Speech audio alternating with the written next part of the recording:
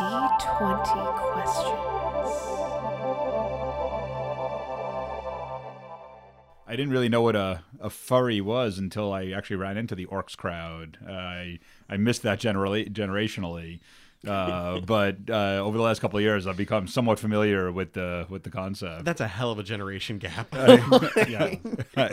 No, I remember the first couple of times I was hanging out with those, like people were like wafu, and I didn't know what that was, and waifu, waifu, yeah. Wafu. I knew what a Wafu wife was I- your favorite breakfast. No, I knew it. And I had a wife, and I was just trying to figure out what was going on. But yeah, I didn't know what that was. I didn't know what a furry was. I didn't know what Venmo was. Like there's a bunch. It's in the same category. All the same thing. There's a bunch of things. No, like there is some stuff over the last 2 years that hanging out with people who are 15 years younger is definitely like, help me adjust to the modern world. Well, I can be certain that furries have been around for more than 2 years. I don't think they were out in public. Well, Oh no, I was in high school in 2000. Like there was furries. Like let me tell you. but by that time I was like a working adult, and I wasn't, the hippie crowd didn't run with the furries. We were furry. We were furry in our own way. There's Like, crossover. It's definitely crossover. there. never met the furry hippies beyond the obvious. I mean, I was pretty furry, like hair wise. I've seen the fro. It's legendary. It is. God, it's good. Yeah. So I was my own kind of. Yeah, that's the kind of furry I was. I was the deadhead furry. There you go. That's a thing. So you're a little rainbow bear. Yeah, That's your persona. little dancing bear, exactly. Cool. Is there any fuck yous you want to put out there? Like some people are like, hey, I just want to give a shout out to my. No, is there anyone in particular you're just like, hey, you know what? Go fuck yourself. Yeah, I think my employer would frown on me answering that question. You've already answered it by specifying who would be upset. Historically, I've had my grudges. But no. Do you want to pull in some legal counsel to make sure that you're not stepping on any Well, toes here? these days I get to say "fuck you" for a living. Like I actually I spend my days brawling with people, Living the dream. Yeah. Fun fact: courtrooms are mostly just rap battles. I wish. Oh, a legal structure that's governed by like trial by combat is a rap battle. I am in that lore. You'd be surprised what goes on in the what we call settlement rooms. You'd be surprised what goes down in there. I would like to call to the stand a surprise spitologist. Fuck yes. The other ones were, I think there was one that was like, is there any like vices you had as a child that have definitely carried over into your adult life? Well, D&D. If you classify it as a vice, I'm a little uncomfortable. It's definitely a safe answer. But ask my wife about my miniature collection, and I think it's pretty clear it's a vice. And no, I think I'd say all my vices have carried over. I actually think that's part of consistent. It is. No, that is a hallmark for me. Is carrying through. What would you say is the most childish thing you still do? That's D&D. a good phrasing. Well, so for example, when I'm feeling awful, not sick, but just sad and miserable, so most of the time, I will make myself some macaroni and cheese and a glass of chocolate milk and watch cartoons, because there's just something about that retrogression that just feels so satisfying. See, that's what I would do if I wanted to really punish my toilet. Like, I would die for 48 hours if I ate that combo. Thing clogs up and you're just like, oh, you son of a bitch, I'm making the cheese. No. No, it's seriously, like when I was a kid, I loved watching football, and I'll still do that all day Sunday. I loved Star Trek, and I'll still zone out to that. I loved D&D, and I loved the Grateful Dead and the things that came around with it, and I still do all of those things. But are they childish? Those are things that adults do just as much, if not more. Well, now they do, but Okay. Well, welcome to D20 Questions, where we'll teach you that excessive use of life drain among corrupted undead is white privilege. Unforgivable. My name is Law, and I put the errata in erotica. My name is Zach, and I have the half chocula template. He's the blade of choculas. Just Uses their power to hunt them down. Exactly. And with us is a very special guest, legendary patron of the Slapdash Patreon, and longtime friend, Dave Mlodinoff. Hi, I'm Dave Molodnoff, and I believe that initials are destiny. Well, what is it that you're doing right now? Like, what are your things? Like, we're obviously talking about D&D stuff, but tell us who Dave is. Give us a little bio. Well, my name's Dave. And Jesus, his life story, great. Here we go again, right? I'm an attorney. I'm a rules attorney, and I'm one of the dungeon masters at Orcs, which I know that people have listened to the show have heard about. And I work on the publishing arm, the archives as well. And Editor supreme, a fucking machine of editing, a syntaxed golem, like absolutely unbelievable. I have a daughter, Serena, who I'm dragging into the hobby, one D20 roll at a time, and that's probably about it. That's all the time I have out there. Sure. Well, what was your first experience with Dungeons and Dragons? And this one's going to probably predate any of our former guests, but not to put you in a box. Yeah. Well, back in the day before television existed. Well, it was Before certainly furries cable. and Venmo. It was definitely before cable. It was 1978, and I'd already been playing tactical war games like the Avalon Hill games, and I didn't have anyone to play with because my parents didn't want any part of those crazy games, and so I'd play games against myself, which was not that much fun for wargaming. And I remember that one of my grandparents, I don't remember which one, was ill, and my parents had to visit them a lot. And in order to keep me occupied, at one point my parents just handed me the original basic box set, the one with the red dragon on it. Yep. And I'd opened up a lot of boxes at that point with the war games, but I literally have a distinct memory of that box landing in my hands, and before I even opened it, I knew. Right. There was just something about the art. I know, looking back, that art is not anything particularly great on its own, but before I opened the box, before I even turned it over to see what was on the back, I knew that there was something in that box for me, and here I am. Well, the benefit of transitioning away from war games is that you no longer have to deal with Matthew Broderick. Yes. That's the real win. Or was Nicolas Cage in that? Or I don't was it- no, think I'm thinking so. of God of War. Yeah, Lord of War. Lord of War? Okay. Yeah, Nicolas Cage in God of War playing Kratos. Nick Cage as Kratos. Oh, fuck my life. That sounds so good. Obviously, I'm real bad at movies. The only way to win is not to play, right? Yeah, there you go. Okay. Let's see. Oh, nice. Nicely done. Nice. That's not true with circle D&D. No, the only way to play is not to win. there. That's really true. That is apt as fuck. There's nothing worse than somebody walking in on a D&D game being like, who's winning? And you're just like, I don't. Or you come home, it's like, how was D&D? It's like, well, we won. Good. Well, Doing it right. Yeah, I did. I actually remember going to a few tournaments though back in the day, back in the early '80s, where there really was a competitive aspect to D&D. And Yep. I remember when I first met Angelo, one of the other Orcs DMs, we were talking about this kind of stuff, and I mentioned just randomly D&D tournaments, and he looked at me like, "What are you talking about?" And a lot of the original modules, if I'm not mistaken, were actually tournament modules, like Tomb of Horrors, I believe, and I think White Plume, that were actually written for specific competitive tournaments where players were given, there was like a rubric, a point matrix, where if you completed this quest or if you did this thing or however many gold you got, you multiply that and get this many points. Well, they were born into the con scene. Like, that was Yep. when they were released, and that's like their playtest, basically. That's exactly right, and you would actually get a score, and players would be compared to each other at the end. So I have this standing belief that it would just be great to see like a YouTube channel or something like that where people play different games, and at the end you tally up their scores, but you keep a running tally of all the scores regardless of what their point systems are.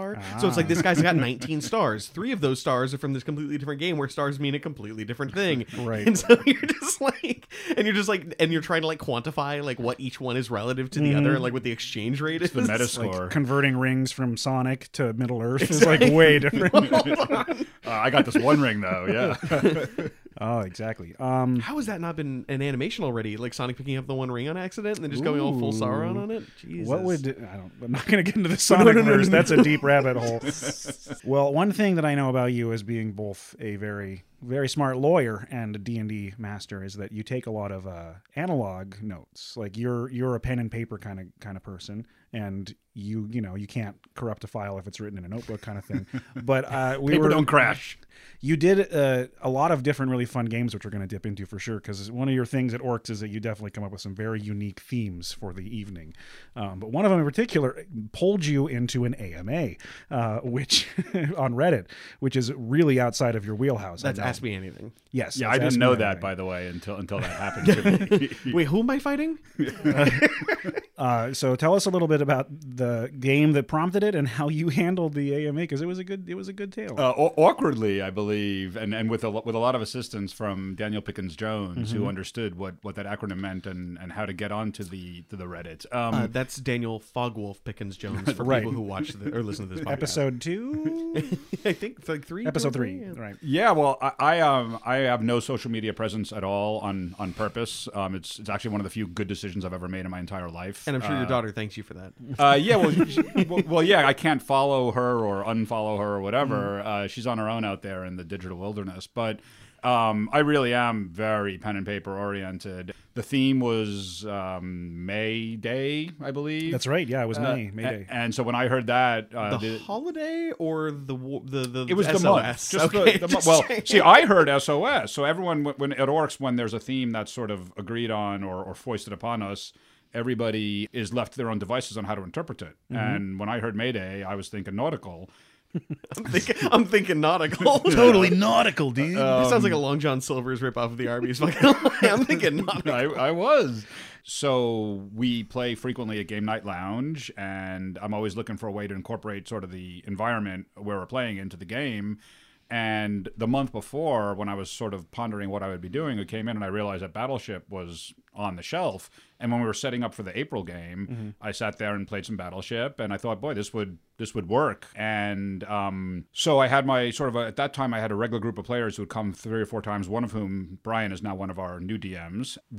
I just whipped out this in the middle of the game. I whipped out this battle. You got to give me a noun here. I set up a combat, a ship-to-ship combat. The way I decided to run it was basically by playing Battleship, and I had tweaked the rules a little bit.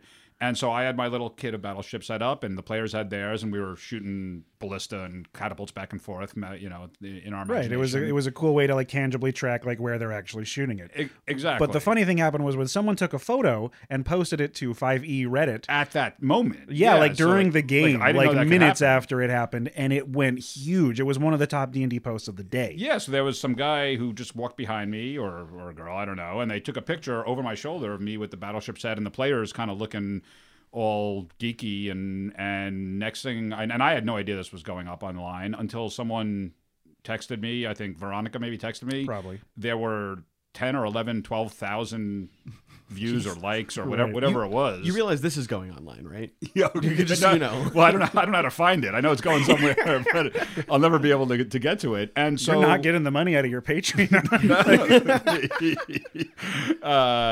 And that was amazing that I actually figured how to sign even up for that. But yes, we quickly decided after it got past 10,000 likes or views to do an AMA, and it was advertised on the proper channels. And we called in some of the other Orcs DMs who were familiar with Reddit, and they cross-posted it. And I sat there in Daniel Pickens Jones's room.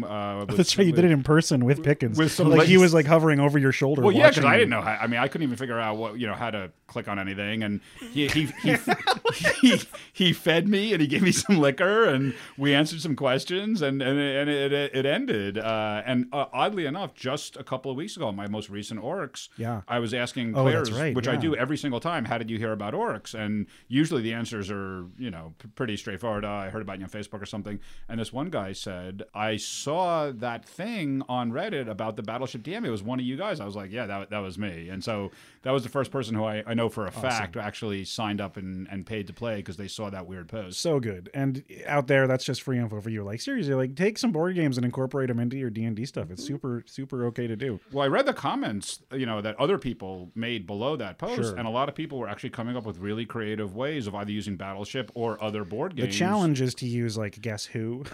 I mean, to be fair, we actually also had the idea with Keith, but Keith Baker, where we were talking about the idea of like a Candyland, like Yes, the exactly. Cyberpunk. Ah, man, I want to do that. more board game incorporation. Mm-hmm. Clue. It was the orc in the dungeon with the It's sconce. always the orc in the dungeon. That's no mystery. But yeah, and I've definitely run even some murder mystery type of games that, it's hard to run a murder mystery in a building and not reference Clue somehow. Right. So here's a question. Since you professionally are a lawyer, that is your full-time gig, and you're super law smart. I've gotten to like just listen to you talk about stuff, and it's very exciting. But you've been playing D since you were just a little kid, and you've had other careers that are very different from that. How has D&D kind of followed you through these careers, and kind of express like what some of them are? Because you got some stories, dog. I do. I do. Well, definitely D&D led, I'd say, pretty directly to law, although I didn't realize it. Obviously. Yeah, well, the pun, no, true. There's going to be a lot of law puns in this one. Yeah. I mean, just like everybody else who's ever played the game, I spent a lot of time learning having sex. That, yes, definitely. There was definitely a lot of not that. So much none. But I spent a lot of time carrying around rule books and learning how to open up to the right page and reading small print and then arguing about what those words might mean and then coming up with factual situations that weren't contemplated and figuring out how to apply these complex rules. And this was for fun. This is before I was a lawyer. This is when I was like 10. Well, I like how you're bragging about the ability to read small print and open to the right page, and like literally just after saying that you couldn't figure out what you were doing on Reddit. It's just, Well, how the mighty have fallen. Well, you put it on a computer, I have no idea. But you give me a book, and I'm good to go. Right. Also, communing with Satan. That's an important right. trait. Yes. Well, that also was part of the lawyer. That was when I got into the bar. I actually didn't even realize that Dungeons and Dragons was anything except summoning Satan, and now, Right. ugh. Yeah. So anyway, I mean, I did that all growing up, and it was at the time just a hobby. And when I was getting towards the end of college, and I realized I had no actual skills of any kind. Been there. Yeah. No, I mean, like I can't use anything with my hands, and I'm scared of blood, and I didn't like money enough to become a banker, and there was no real artistic talent, and someone along the way told me that basically if I wanted to stay in school and not have to do anything real, I could become a lawyer. And I didn't know really what it meant, but it sounded 3 more years of school sounded real good. Sure. I had no idea what I was getting into. I did well in the tests and got into the school I wanted to. Once I got there, we started getting lots of books with fine print and arguing about what these rules in these cases meant. Of course. There's another thing that you have done with your life that I want to talk about a little bit, because lawyering is interesting and a very fun transition from D&D, but let's... Lawyering is a thrill, but... Assuming, yeah. Well, during late high school and college, I have no musical talent whatsoever at all. And that was literally how I got involved in the music business, was because I love live music, and in order to get closer to it, I realized that the only way to do it was to get on the business side. And so I started working with a band when I was in high school as a sort of manager and promoter and roadie and whatever else was needed. And I was fortunate enough over the next 5, 6, 7, 8 years to meet a bunch of people and be in the right place at the right time. And I got connected with a bunch of musicians who ended up becoming pretty famous, and was lucky enough to be there to see it, and also to be invited to go on the road and spend some time with them. And that was actually what I meant to be when I went to law school. I wanted to be a music business lawyer, but Sure. that didn't work out that way. But, I mean, as we all know, that if you actually want to get closer to live music and you have no musical talent, you just become a drummer. A bass player. A bass player. No, you got to be careful. I with feel that. like every few years it shifts as who we're supposed to dunk on for the band. It's always just between those two, though. It is, no. That or the oboist. Yeah, the poor oboe, rhythm yeah. section, but it really are the bass players. They're just guitar players who couldn't cut it for the most part. Right. You're allowed to say that. You've been on the scene enough. Well, yeah, and also I'm not a musician, so they can't come back at me on this. I mean, Yes. Right. I'm not He gonna just say- doesn't know. I'm not going to sit here and try and dunk on Geddy Lee or anything like that. I'm just going to not talk about anything related to music. Right. Was there any kind of crossover between like D&D? Was there like tour buses that D&D was played on? Like, is that a thing that came up? Yes, the bands that I was with were too enhanced for the most part to be focusing on D&D, but Too enhanced. yes, Gotcha. different potions and Right. other alchemical goodies. But the I did get to meet the people in Guar Right. once. One of the roadies for the Spin Doctors. Pretty sure there are no people in Guar. Oh no, Just 8-foot monsters. they were behind those masks. They were avid D&D players, and we actually went To out no with one's them. shock. Like, We went out one night, and I thought I was hanging out with this crazy metal band that squirts stuff all over people, and we ended up spending the whole night. doesn't narrow it down at all. No, I mean they really squirt stuff. Yes. We ended up spending the entire night talking D&D, and they told me that they played constantly on their tour bus. I have a good friend in Blues Traveler who came up and played at Level Eater with That's us. right. And Hell of a and- handshake, that one. And he's been a D&D player his whole life, and so yeah, they're out there. Well, tonight it's been kind of traditional for us to talk about what we've been drinking in the last few episodes. So tonight we are drinking Dalmore 12, which I believe is a Space Side, if I'm not mistaken. If my years in the liquor industry haven't failed me. And I got my hands on my favorite beer of all time from Belgium, Guldendrak. And it is just a really good 10%. It's a nice combo. I feel like we need a brief golf clap for the pronunciation there. That was just... Oh, yeah, right. I'm not even sure which is the chaser. Right? Like, that's a good point. They're both very sweet and very potent. And expensive. A little bit. Yeah. Yeah, it's going to last me a while. I got a case, and I'm just going to drink a bottle every, 4 months. I'm very much the half gallon of Evan Williams type of person because that's what I can afford. Oh yeah, me too. This was a treat for me. But I'm going to share every bottle I open. That's just how I roll. Oh, make no mistake, I am the broke ass bitch here. I have been treated to everything: beautiful Chinese food, fantastic liquor, and the only thing I have supplied is my own dumbass voice, a bunch of equipment, and a place. We're all a team here. It's a team. It would be rough without the place. Yeah. It'd be super rough to just talk into Mike's not hooked up to anything too. What a waste of time that would be. Well, it's so hard to not ask about the things that have changed with D&D because you've been doing it for so long. You've seen all the additions. Are there certain things you just miss so much that aren't there anymore? Are you pretty much happy with the new lay of the land? Well, I really like it both.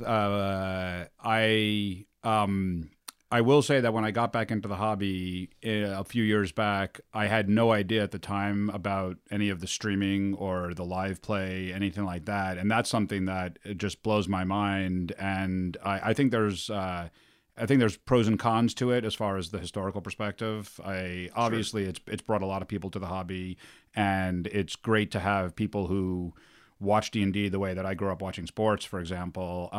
But one thing that maybe I do miss is, or maybe that's just changed a lot, is Thaco. the well, the prevalence of the streaming and the celebrity DMs has sort of homogenized it a little bit, the hobby, in the sense that now people have this kind of what they believe to be an objective expectation about what good D&D should look like or should sound like or should be. Sure. And when we started, we didn't have any. There was no. Gygax wasn't playing on TV, right? Everybody was responsible for making up their own game, and there was a lot more, I guess, freedom to do it the way you wanted and not have somebody go, but that's not how I saw it on TV. I feel like we're bringing back our greatest hits right now. Are we? Yeah. The whole first 3 episodes were literally just. I thought this sounded pretty familiar. Yeah, no, but that's not your fault. It's just a rich vein. It's hard not to tap into. Yeah. And my analogy for that has always been there used to be cooking shows, even 40 years ago that was a rarity, and they can't be fucking. Mario Vitale, he's ruining cooking for the rest of us because he makes it look so good. Are we not supposed to cook our friends dinner anymore? Absolutely. What is one mechanic that you miss from old D&D? Yeah, just something from the book. Boy, that's a good one. I'm sorry for the pause. It's such a good question. I wanted to think about. I can literally see you turning pages in your head. Funny side note, sorry for the pause is actually our furry podcast that we do. So tune in. Yes. What I miss is that we used to roll the dice first, and that's the character you got. Right. In other words, you'd roll your scores, and you couldn't just play a monk or a bard. You'd have to have some crazy rolls to get there. Yeah. and that it wasn't you weren't able to tailor your character from the beginning. You had to kind of just go with what you got. See, and I've always loved the idea of like random ass characters where you're just like, I don't know what I'm gonna do, or whether the scores were good or not. And you came up with an extra d6 for this or whatever, but you would roll strength, intelligence, wisdom, dexterity just down the line, and then you'd look and say, oh, I guess I'm a wizard. Yeah, at that point the stats were the character. It wasn't a character with stats. That's correct. I guess I'm town drunk. Got it. Yeah. Cool, great. Yeah. So I miss that a little in the sense that now everybody can just come in with these preconceived notions, and you have whereas before you had to be ready to play whatever it was that the fates decreed. Yeah. So if you end up with just like 10 human fighters, it's like that's the way the cookie crumbles. That really was. I hope you don't have 10 people at the table. Jesus. I had 9 in one of my big campaigns in high school. I had 9 players. I was gonna say that seems like that harkens back to an older time too, where like 8+ wasn't that unheard of. We had 9 for a long was time. Desperate. Yeah. Jesus. Yeah. There weren't that many DMs, and there was people couldn't just watch it on TV. It's basically or whatever. like Footloose, you get one dance floor, everyone's going to show up. That's what it was. Complete with John Lithgow yelling at everybody. Yes, that's my kind of DM. Oh Jesus! Could you imagine John Lithgow running a game for you? Yes. I could imagine that actually. Oh fuck. Well, if we're going to talk about the olden days, I'm going to pull out a history check. I just have to, and it's a good transition. Okay. So, in the 1980s, there were 4 artists who revolutionized Dungeons & Dragons visuals and fantasy art as a whole. Their unmatched paintings are found on the covers of AD&D modules, Dragonlance novels, and peppered through the pages of adventuring rulebooks. These artists are Clyde Caldwell, Keith Parkinson, Jeff Isley, and of course Larry Elmore. They were full-time painters for Dungeons & Dragons team. They were cranking out masterpiece after masterpiece in a shared studio environment. I mean, there was other famous artists who were involved. There was Daniel Horn, Tony D. Terlizzi, and Brahm. But there was another artist whose name was listed in many, many books and featured in a lot of original D&D artwork, and that artist's name is Jack Fred. And their style seemed to magically combine the traits of all the 4 legendary artists, but it was considered less refined, kind of sloppy. And their life is a complete mystery. Nobody knows what they even look like. And the reason for that is that Jack Fred doesn't exist. During the D&D boom of the 80s, these talented artists would have to shell out painting after painting, and there were times when the deadline came before the completion, and sometimes the artist, Larry Elmore in particular, had to submit pieces that they weren't happy with, once they felt they could have done a better job on or used more time on, and Elmore used a name that he made up while playing with his kids named Jack Fred. And from then on, when an artist for the D&D team didn't feel like their name was worth this lesser piece of art, they would sign it as Jack Fred, and they would step in. And that remains a name credited on many, many books throughout the 80s. Okay, so Brahm, you mentioned Brahm. I actually didn't know that he did D&D art. Yeah. Do you know why I didn't know that? Why? Because I know Brahm first as an author. Did you ever read The Child Thief? No, is this the same? This is probably the same person? I'm not sure. Yeah, he's an artist. Yeah, I found out after the fact that he's an artist. And they did Planescape, I want to say. I don't remember. It was either Planescape or Dark Sun. But Child Thief is amazing. And don't get me wrong, he's not like an amazing author, but the concept is brilliant. It is the story of Peter Pan reimagined as a gothic horror. I like that. Basically, that Peter is this immortal, and he steals these children to fight a war with what he calls the Flesh Eaters, which are humans who live in the world of Fae, who by necessity had to eat the Fae to live, and they have become corrupted by it. And it's super fucking good. So if you want like a really great high concept fantasy that maybe isn't like the best writing in the world, it's a great fucking choice. I like that. If like, what class do you think Peter Pan is? Like, I almost want to say he's like a warlock, but like, what's his patron? Like, there's the impulse to say rogue, but that's just such a lame ass answer. Because he's kind of like swashbuckling, but sorcerer? like not at all. Like, I mean, it's funny because he fits into so many categories. I almost feel like Bard Warlock. Bard Warlock. Like Bard Warlock mix. There's like, a little bard to it. I could see that. Well, especially with the swashbuckling and things. I'm thinking sword College or whatever. What the fuck is that called? Yeah, Sword College. Or Valor College or whatever. Well, there's actually a Sword College too. Back to the Blade. Oh, there you go. Yeah, sure. And then Back to the Blade, and so he's just got that little dagger, and he's like, "This is it. This is the whole thing." I like the idea of like a patron though that's like made up of like childlike wonder. So like the more imagination and stuff involved, the more powerful you really get. But that's a great thing about That's actually a good one. That's the great thing about Child Thief, though, is it's actually based off of actual Celtic Fae lore. So it's super fucking like interesting. Really great book. Creepy. Yeah. But no, like that's actually a good question. Like who is like if you look at all like the Disney characters, like the classic Disney characters, how many of them can you just easily be like, okay, this is obviously a paladin, this is obviously a fucking, whatever. Well, the nice thing is none like of Mickey them. Mouse, like well, not that kind of Talk classic. about the full length movies, probably, but yeah, it's a difficult conversation, but it's one that I would love to argue over. Like that's the thing. Like there's a lot of them that could go multiple ways, but it'd be fun to. Because I don't think you can really give a class to like Goofy. well, Mickey was a wizard. I mean, he was the Sorcerer's Apprentice. Well, he did a lot of things. Like he drove an RV too. Like it's not. I would argue that he specifically failed to be the Sorcerer's Apprentice. That's true. There's a lot of ones in that one. Don't hold it against him because he rolled badly. I mean, he learned how to make constructs really fast. He learned how to use magic item very quickly. Yes. so don't knock it. Right. This is why in a lot of old games they had like level prerequisites for using powerful magic items. It's because of Disney's Fantasia. Yeah. That's it. That's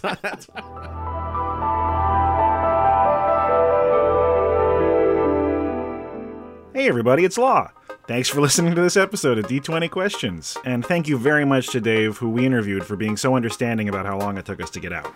The timing was rough, but he was a fantastic guest, and we are delighted to have him as our friend. Good news for D20Q fans, we have a bevy of fantastic interviews coming up in the next few weeks, so you can expect a pretty regular release schedule for the upcoming episodes. Me and Zach, and hopefully a few of the members of the Slapdash team from the League of Ultimate Questing, will be at the Burning Cat Convention in Portland come May 16th and 17th. We'd love to have some fans of either show come say hi at our booth. We'll bring some new people for us to try to win over. Check out slapdashstudios.com to look at all of the Slapdash content, listen to new episodes of League of Ultimate Questing, and if you're feeling entertained to the point of generosity, you can become a patron to gain access to D21 side, where the interview boxing gloves come off and are replaced by a very sexy pair of interview 8-inch stilettos. That is to say, we have a really fun time and we don't play by your rules, society. Speaking of society, you can buy ad space right here in the middle of our episodes or personal messages, or if you have any fuck yous you really want to get out there made public. That's enough out of me. Let's get back to the interview.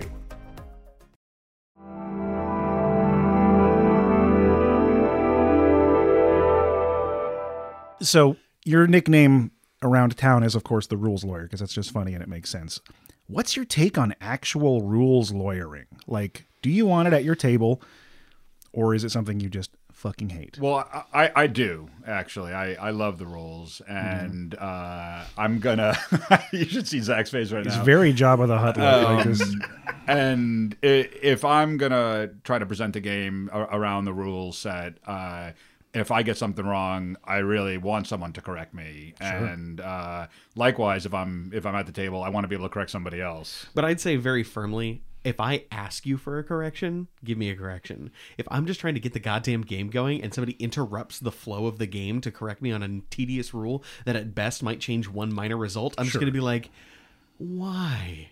Right. What? Who was served in this process? And the answer is because it's on page 183. Is the answer to that question. I feel like there's definitely a time and a place, and it kind of changes the dynamic when you are a part-time paid DM like us. And that doesn't mean I think that you should like favor the players because they gave you some money before the game started.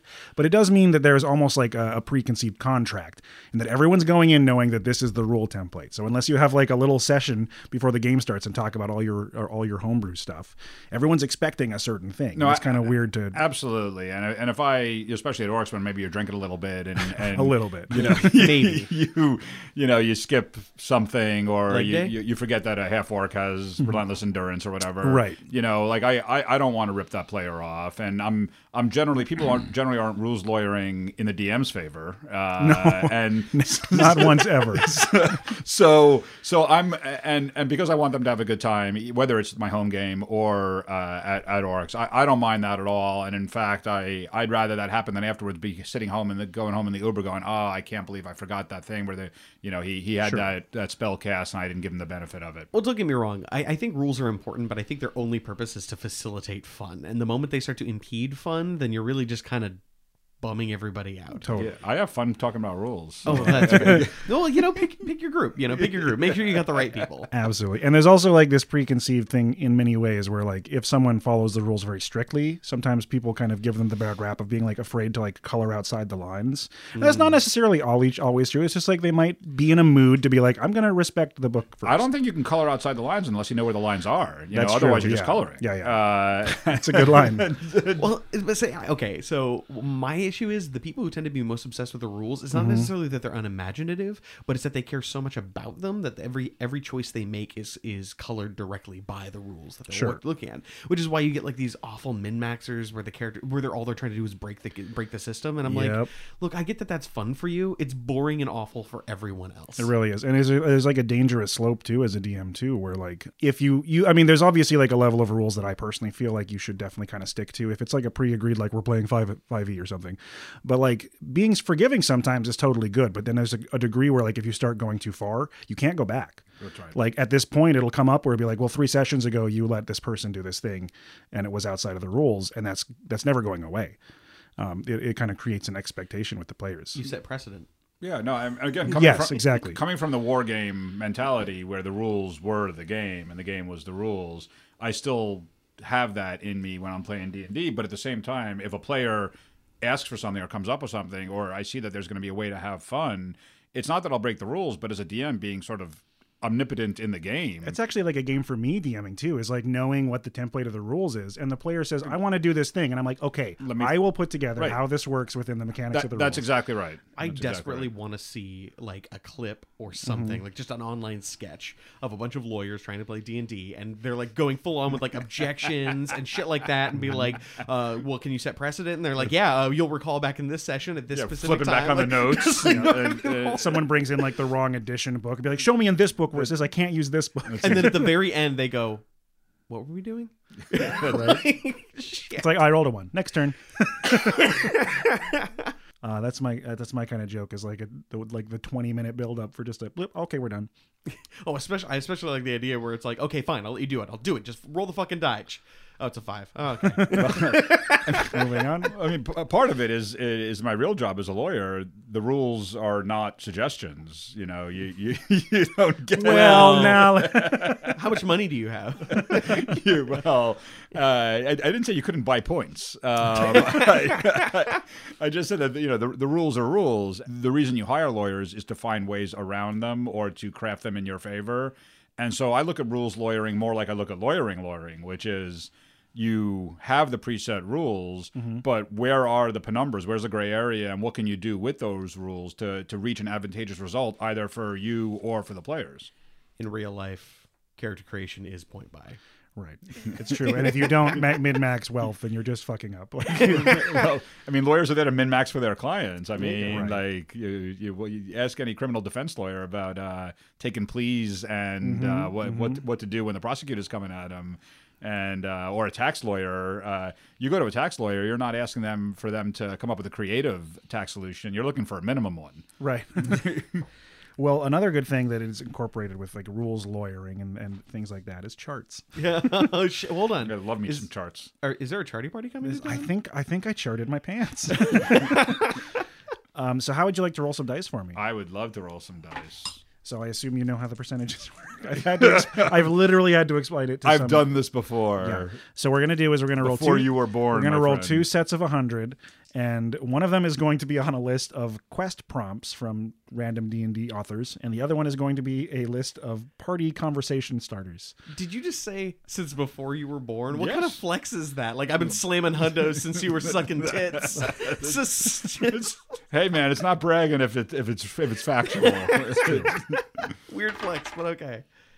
0-4, man. All right. Straight 4. Okay, and then the next one.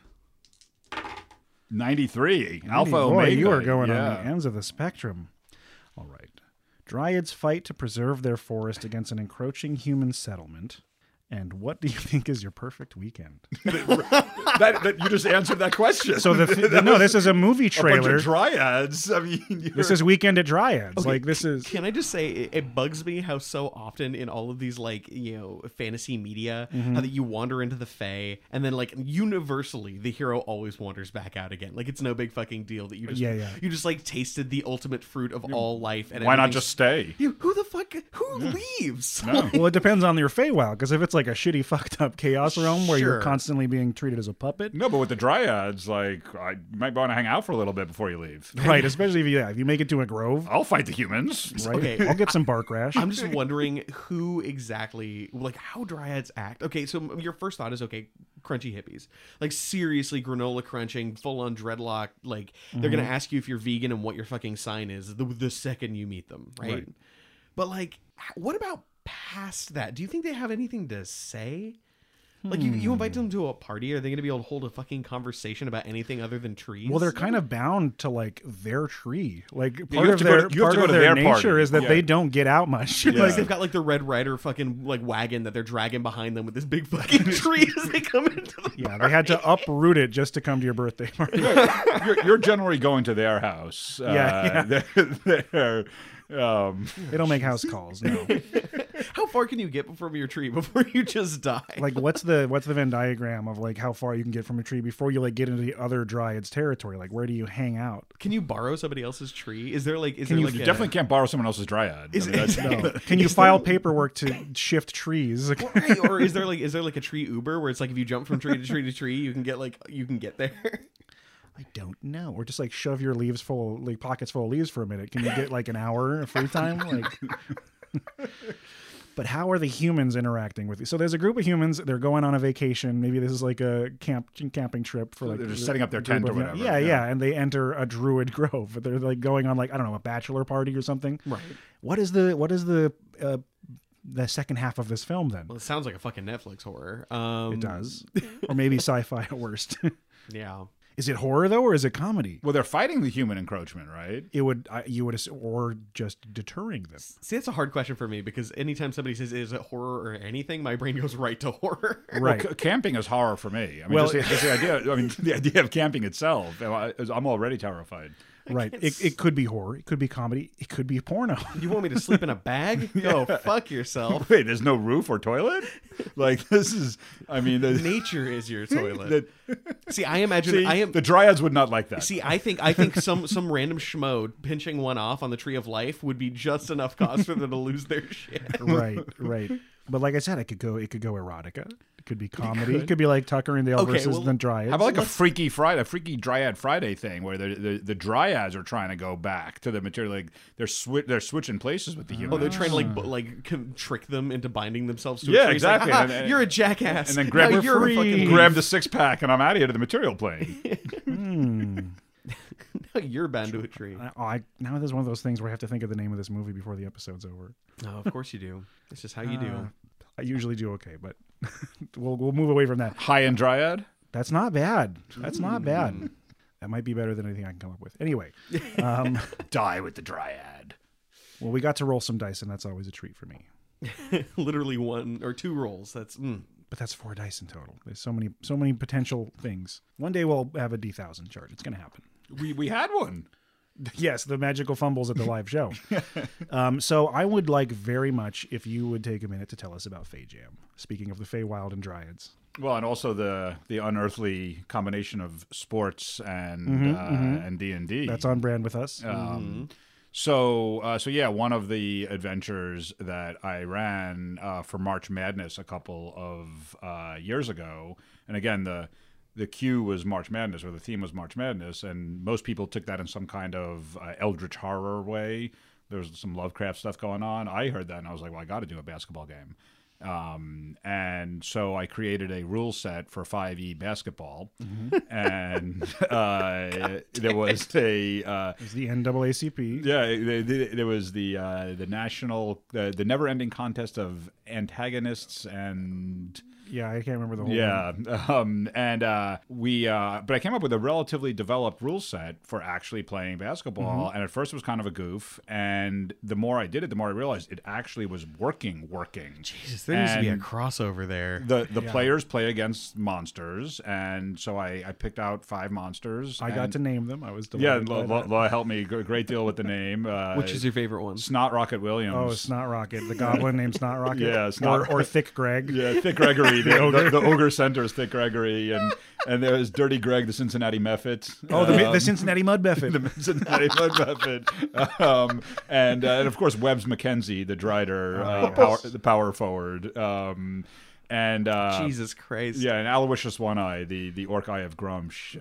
You're going to have to let us license this so we can run a session. Well, it really I does. made him a map. It really did. Well, Law made me a great map, and we have a game where I make the players wear magic sweatbands and headbands in real life. I mean, in real life they're not magical, but they're Right. they're wearing. We're so getting fucking there. disappointed. I was so goddamn excited. yeah, and That's in R&D right now.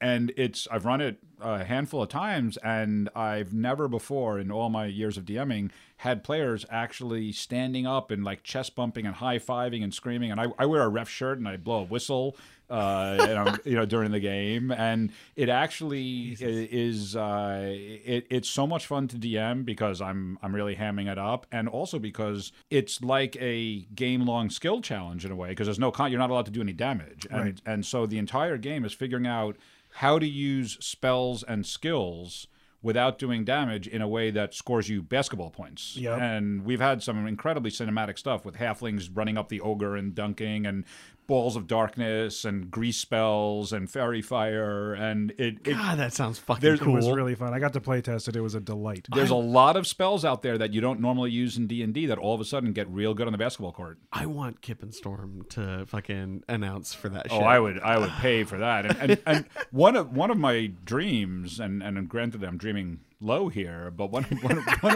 That's the only way in my life. one of my dreams is to actually have a PvP game, because it's always been me playing 5 monsters against 5 individual players. Oh yeah, we talked about that for like an Orcs Fest. I really It was want to the do dream. it because I will ref the game because I know the rule set. And if we could have 5 players playing against each other, I honestly think it would be incredibly fun, and it would bring a competitive aspect to D&D that you don't have in terms of you would actually have a winner and a loser for real, and it would allow people to create characters that are based for the game and plan it out ahead of time. You know, you could pick your team and specifically put it together. Design a logo, like all this fun stuff. Exactly, and then at the end of Phage Jam, the coach of the players' team is a leprechaun, and I have a bunch of Lucky Charms marshmallows that when the players win, I spread the Lucky Charms marshmallows all over the table, and then we eat them. Dave has a tendency to drop big messes on the game night lounge tables. Dave drops a big mess. He blew up a drum set on our front steps, on the sidewalk outside of our place. Well, Jesus. Well, there's a couple of stories about that. The first one is until about an hour before the game, I was planning on doing it indoors. And then once again, This guy's a lawyer. well, that's why I figured I could handle whatever flack came my way. Is again, once you know the rules, you know how to color outside the lines. But Daniel Pickens Jones convinced me that outdoors was maybe a better choice. And but the fireworks are illegal in Oregon, so I had a friend import them from Washington. And at the table, it was an adventure based on the rock band The Who. And Keith Moon, the drummer of The Who, used to destroy his drum kit at the end of shows. And in fact, that's how Pete Townsend got deafened, is on, I think it was maybe the Ed Sullivan show. Keith Moon put too much gunpowder into the drum kit, and Townsend was standing right in front of it when it blew. And so I was sort of paying homage to that, and that was the big boss fight at the end, was that the drum kit got possessed, and there was some alchemist fire in the room, and I represented that with the firecracker. And I was lucky enough to have at my table an actual unnamed Multnomah County Circuit judge. Yeah, that's right. And so he, when we went outside to blow up the drum kit, I made sure it was the judge who was lighting the fuse, because between me as the lawyer and him as the judge, we were safe. I don't know if that's going to hold up in court. As long as it was outside, it's fine.